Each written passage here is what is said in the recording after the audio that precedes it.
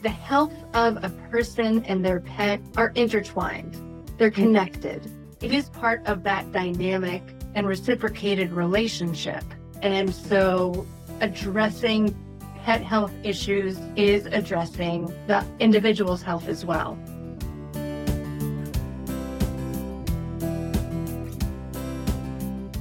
At Home with Growing Older is a nonprofit organization which believes in peer learning and creating discussions which bring the lens of aging to a variety of topics. At Home with Growing Older is proud to be your host of At Home on Air, a radio hour offering connection, community, and knowledge to our participants remotely. Now, we invite you to listen and learn from this live recorded episode of At Home on Air.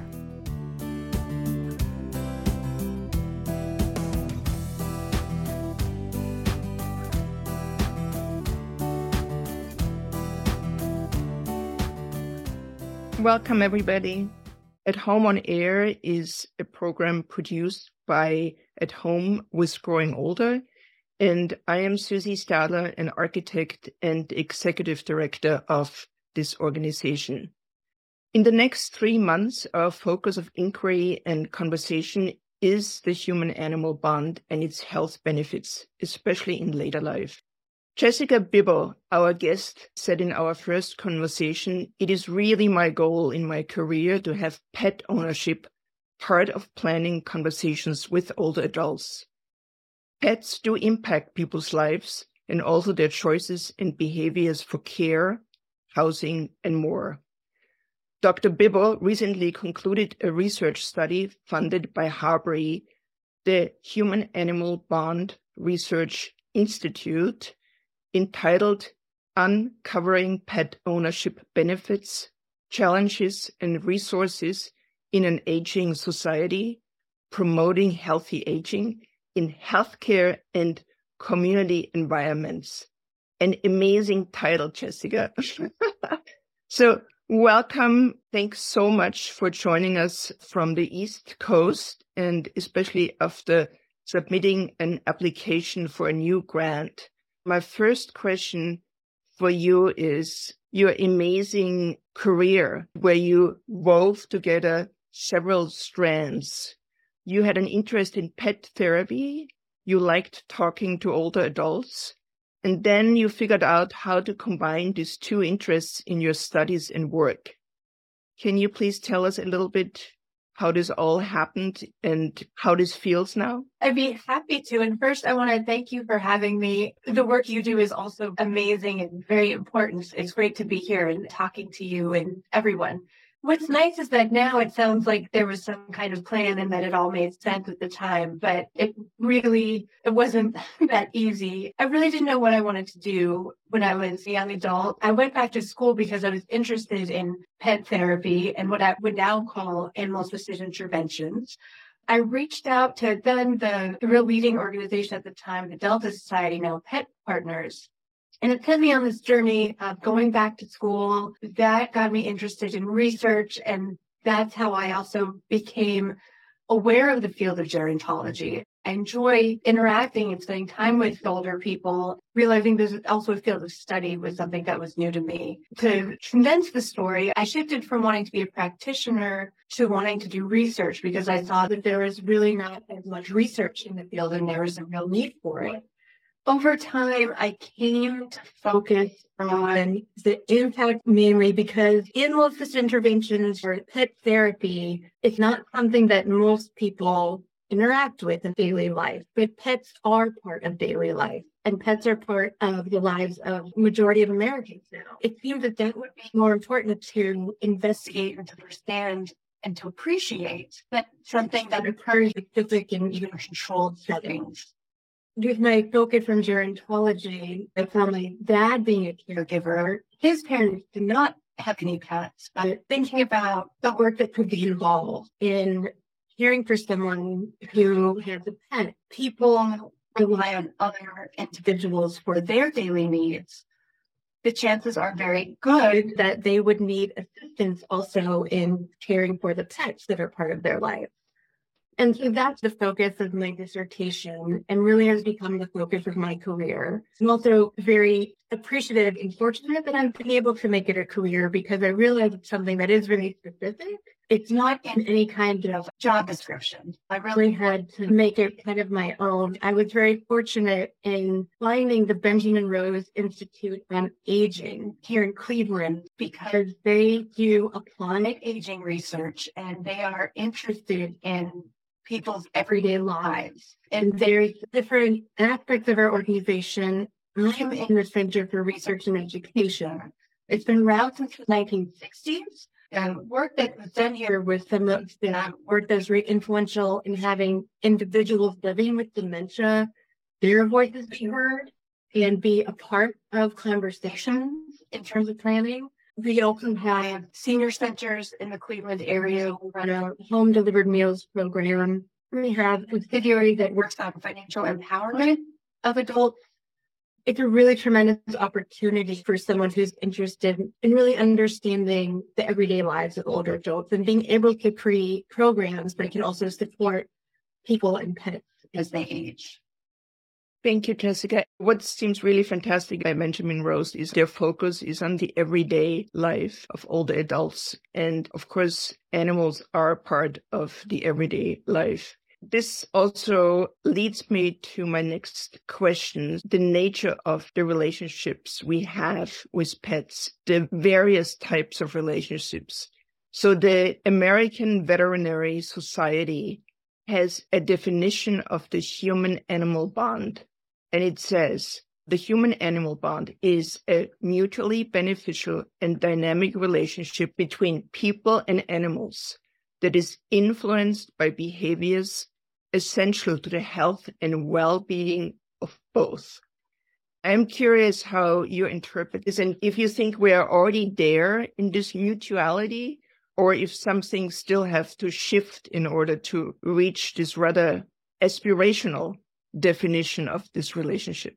I sincerely believe that the relationship with an animal is about successful communication, which is true of any relationship, right? And I think in terms of the aspirational aspect, I've never fully understood why there's a question if other creatures experience emotions, even in a kind of biological sense, that other mammals at least would have emotions.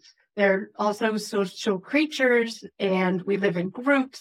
It seems that at a minimum is something that we experience. And so I feel that the human-animal bond really is about successful degrees of communication between a person and another type of animal. But the bond part is also about that establishment of a real relationship that is dynamic and it changes. One of the issues I have sometimes with this field is the use of the term unconditional love, because I feel that that's a misnomer and it discredits the relationship that is built.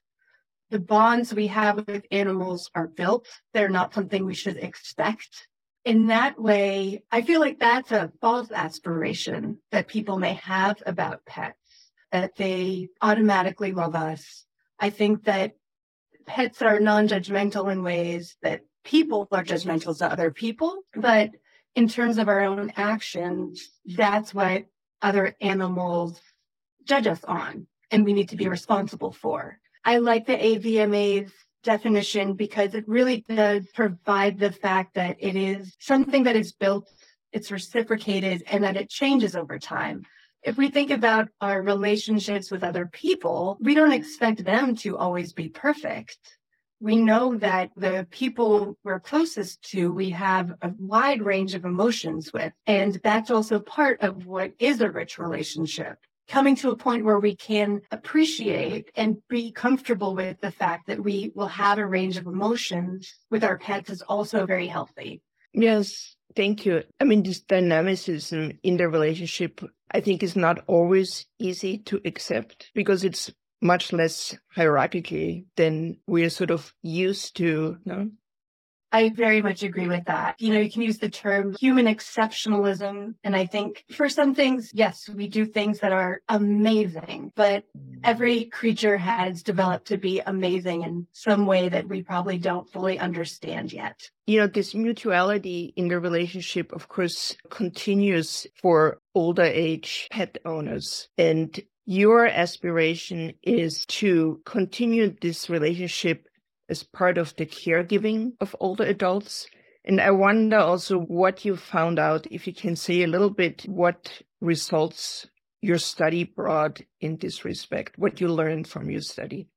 Yeah, so the concept of healthy aging isn't just about our physical well-being. It's also about being able to enact our values and preferences as we continue to go through our lives. And for many people, sharing a life with a pet is part of that.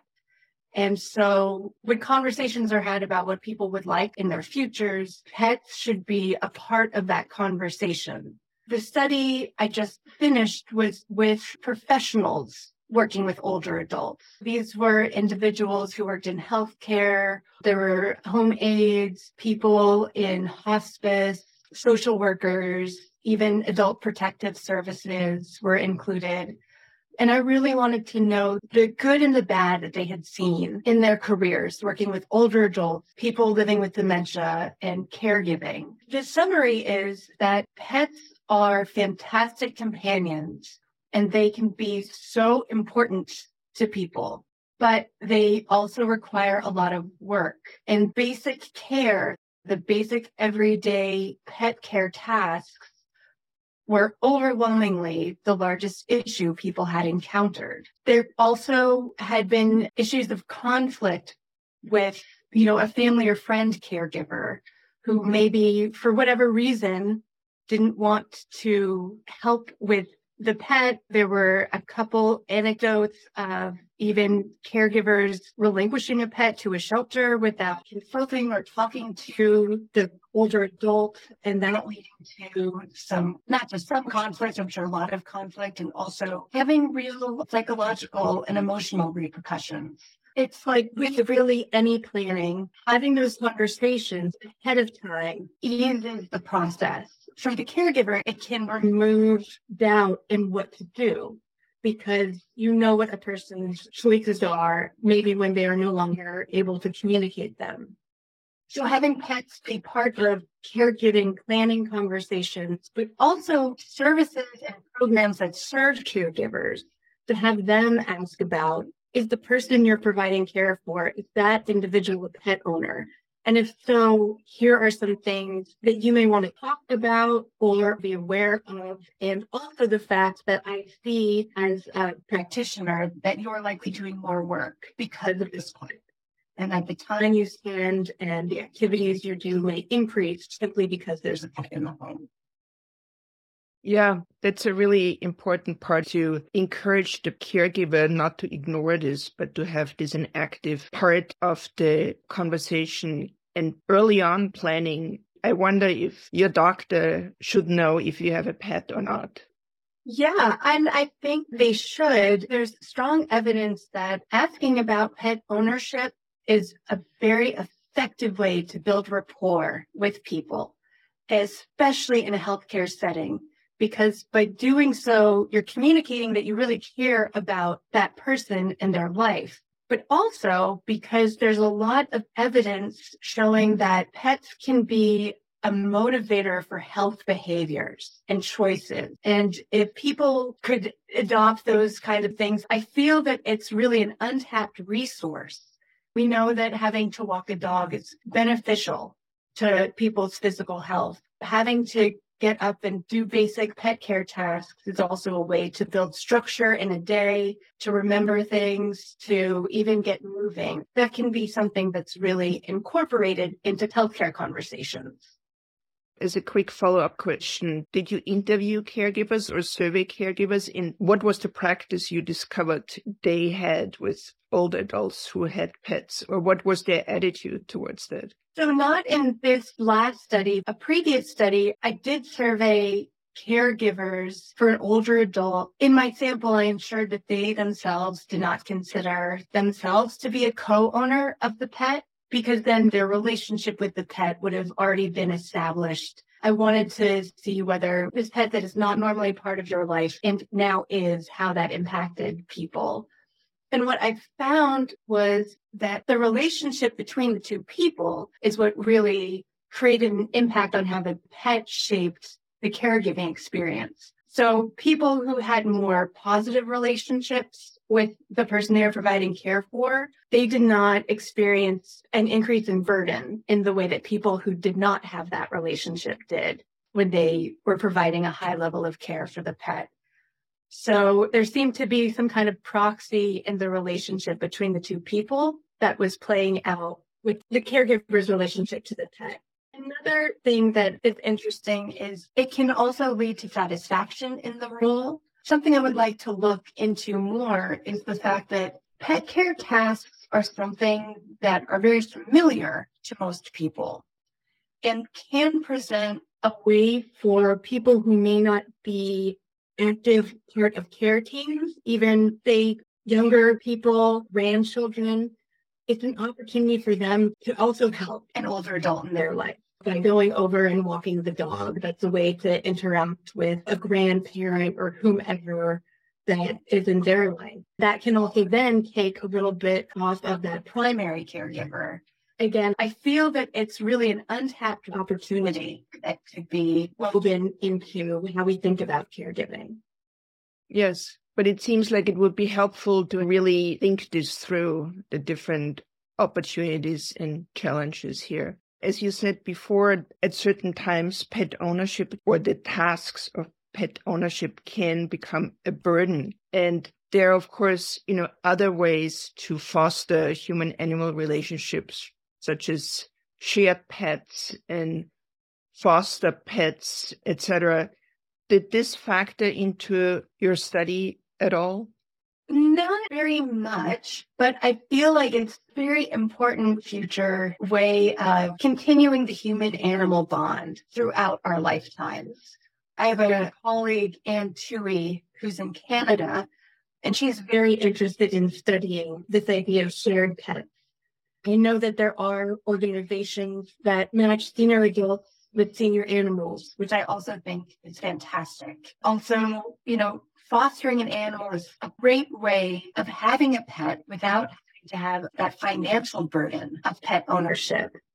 And something that did come up in the study a great deal was the financial burden of pet ownership, especially, for people on fixed income, for people who may have transportation issues. Getting their pet to the vet can be difficult. In foster situations, those burdens are lessened a great deal. It's a fantastic opportunity and something that needs to be looked at.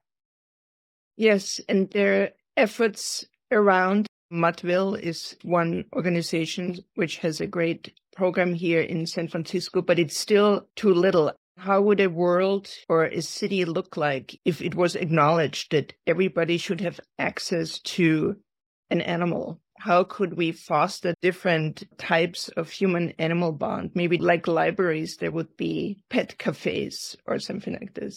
There's so many interesting ideas. Yeah. So what's nice about being in this field that we like to call anthrozoology, so the study of human-animal interaction, is like gerontology, huge breadth of people. Right? You have psychologists and nurses, people from public health and all walks of life and thinking that can, hopefully work together and generate these exciting ideas.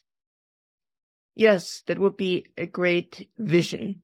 I was wondering if this kind of conversation would have happened 40 years ago. Pet ownership has increased dramatically. And I feel like our relationship with pets has also changed over the years. And I wonder if people now acknowledge more the benefits of this human-animal bond, or if it's just more out in the open. What has shifted? That is a very big question. As you were talking, I do remember a couple years ago seeing bereavement cards for pets at like a card shop. And it made me really happy to see that that was being acknowledged. I think it's a combination of a lot of things. It's research. And this sounds goofy coming from a researcher, but it's astounding to me that for some things we do need to have empirical evidence before we think that it's important. The human-animal bond is one of those things that I study. It exists. To my earlier rant about the idea that other creatures can have emotions and all those things, that we need to have scientific evidence before we think that's a possibility. But all that said, there is something about building the empirical evidence that pets can have a real impact on our physical health. And I think that it was really when studies came out saying that there could be an impact on the physical that people paid attention, more so than our emotions and our day-to-day happiness, joy, anything like that. Once there was evidence that it could help our blood pressure, our cardiac health, that's, I think, when a real shift occurred. But also how we communicate and how we think of animals has changed as we've gone from, agricultural kind of society and moved into cities, and there's less interaction with the natural world. Having an opportunity to engage in something that is not human can also be, I don't know necessarily call it a nice break, but in some ways a nice change and different way to engage with the world around us. Yeah, that makes total sense. It's a break from the often stressful, day-to-day interaction with fellow humans. Sure.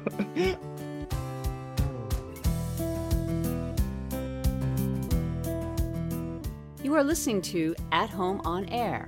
We are now switching to questions by participating audience members in this recorded live episode. If you want a chance to ask your question, visit us at athomewithgrowingolder.org and register for the next live episode.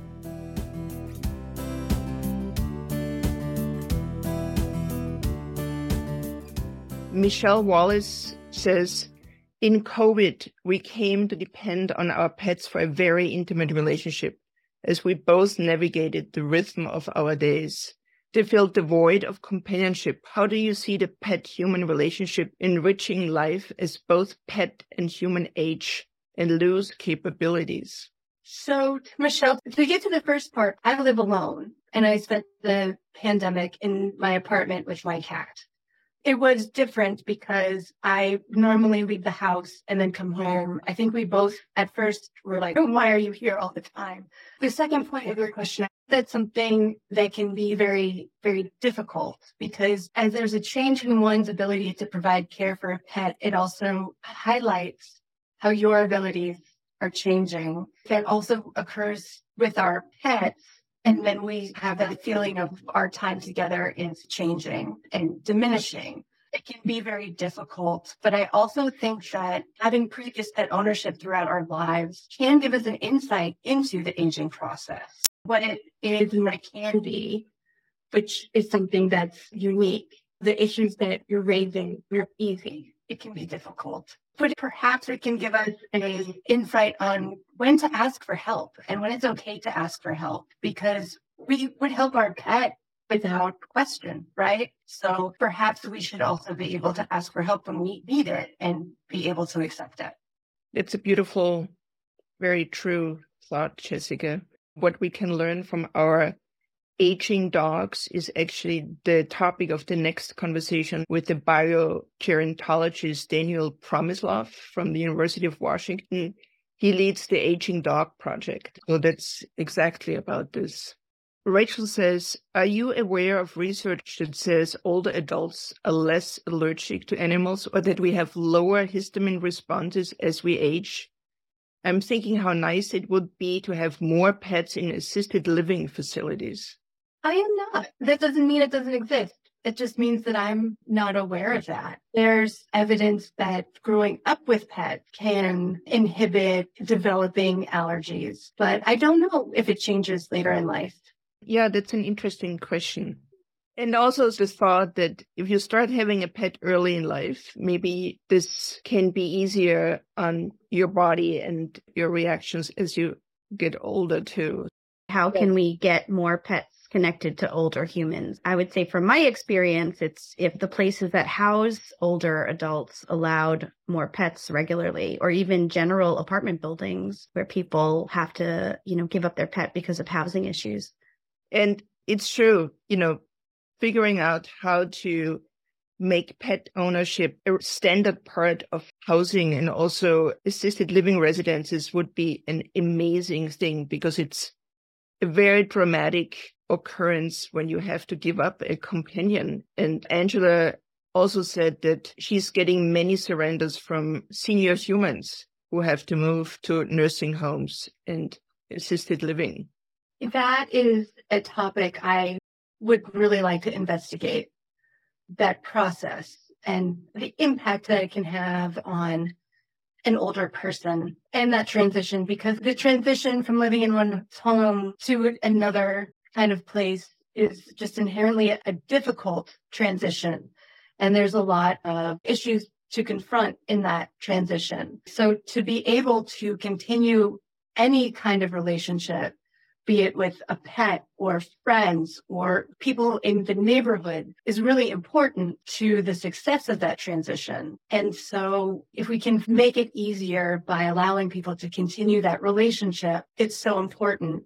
One of the reasons I find it very important to uncover some of the difficulties surrounding pet ownership is because then they can be addressed. If we address those issues, it makes it easier to create housing and assisted living and long-term care facilities that accommodate pet ownership. But until we address issues, we're not going to be able to make that happen. There's just going to be this barrier. So by addressing that, you really are taking down those barriers. Yes, that's a great and important point. In this vein, one of the barriers is our finances. I just had a conversation with somebody yesterday who told me that there is health insurance which offers Medicare Advantage plans which integrate vet care into the Medicare Advantage plan, which is pretty cool. I think this makes a lot of sense. It does, because that is also something that came up repeatedly and very clearly in the results of this recent study. The health of a person and their pet are intertwined.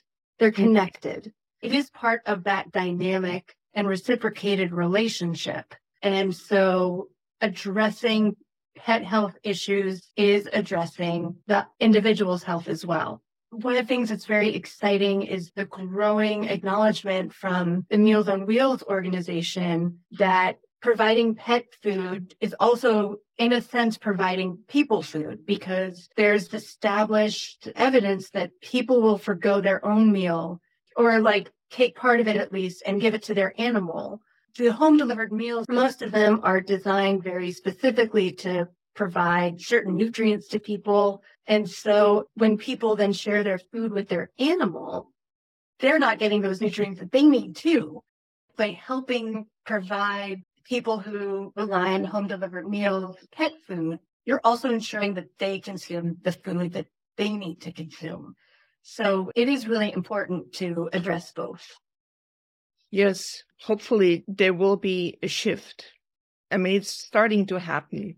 Rachel asks or says, I would like a family therapist to research what pets enhance family bonding, bring fun and connection to a home, and enhance family cohesion and shared meaning.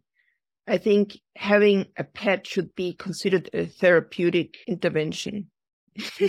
That's really interesting. When I was in grad school, my head was immersed in different family systems theories and all that kind of stuff. I had very similar thoughts. A pet will also change the dynamics and how people relate to each other. A study I was a part of how a service dog impacted a family member. Particularly parents were the largest proportion of the sample. It was interesting how a service dog, especially for a parent, it lessened the worry about the child with the disability or the reason for having a service animal. but it also increased some of the work that they did. And there's also some evidence, particularly in veterans, for spousal situations where there's a spouse with a service dog, that if it comes into the relationship, it can impact how a spouse is feeling about how they're needed in their loved one's life. And so, yeah, a pet, a service dog absolutely changes the dynamic of a household. Again, to your point of being something that can be utilized in a therapeutic setting, I completely agree with that. Yes, and in therapy with older adults. Yeah, pets can be such an important way to build rapport and start some uncomfortable conversations. Yes. So Michelle asks, what one or two success factors have you identified in predicting how well a caregiver will coexist with pets of the folks they help? Is pet ownership a big factor? I don't know. I have never done a study, and I don't know of one that looked at pet ownership being just a standalone factor in comparing people who are caring for someone who owns a pet compared to people who are not caring for someone who owns a pet. I don't think that's been done, but it's a really good question. In terms of factors that have to do with the caregiver being able to take on and being okay with taking on those responsibilities, it seems to come down to that relationship with the older person. And if the relationship with the older person tends to be positive, there's a healthy dynamic between the two people. It seems to be fairly easy to take on those responsibilities. That's sort of the driver for the success, is the human-human relationship. Human-human relationship, for sure. There are also a couple of great stories for everybody to enjoy.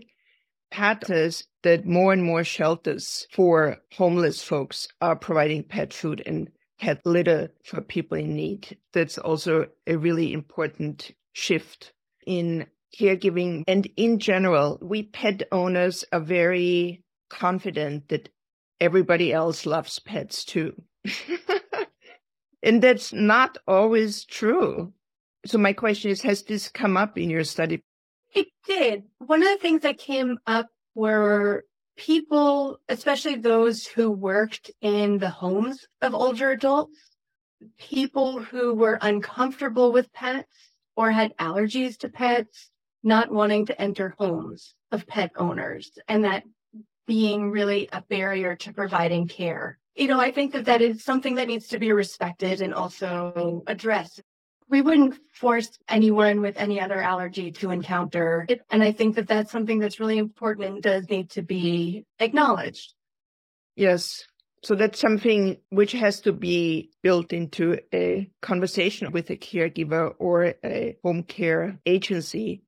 I'm also wondering if there could be human-animal relationship classes, which would help people who did not grow up with pets, who maybe come from a very different understanding of pet ownership, maybe get another insight or an opportunity to think about this relationship in a different way. So as you said that, I thought we have those and they're called trainers. When people take their dog to have obedience training, it really is person training. For it to be successful, the person needs to be able to learn to successfully communicate to their animal. So as someone who lives with cats, I've had many people say to me they just do not like cats. And it becomes clear they don't understand how cats talk or communicate. And once you're able to bridge that gap, then it's like this world opens up and they all of a sudden love cats. So I think that we could foster the bond by just educating people how to successfully communicate to other creatures. Yes, it's a wonderful comment to end this conversation on: successfully communicate with other creatures. I think that's beautiful, Jessica. Thank you so much for this conversation and for your work and research. The grant you just applied for is for a very different field. Are you going to come back to the human-animal bond in the near future? It seems like that's where your passion is. Yeah, I hope so. This is my favorite. And actually, I am planning on writing a grant this summer to create a project at Benjamin Rose to provide basic pet care services for older adults in the Cleveland area. That's fantastic. You have to let us know when this happens, because I think part of it is also learning from each other and what others do and spreading this to other communities so we don't have to reinvent the wheel somewhere else. A successful example in one community can spur more in others. So let us know. That's exactly what researchers do in citing everybody else. We say this worked for them, so hopefully it'll work for us. So I wholeheartedly agree. Thank you again, Jessica. It was a really lovely conversation. It was great. Thank you so much for reaching out. So thanks again, everybody, and cuddle with your animal companions.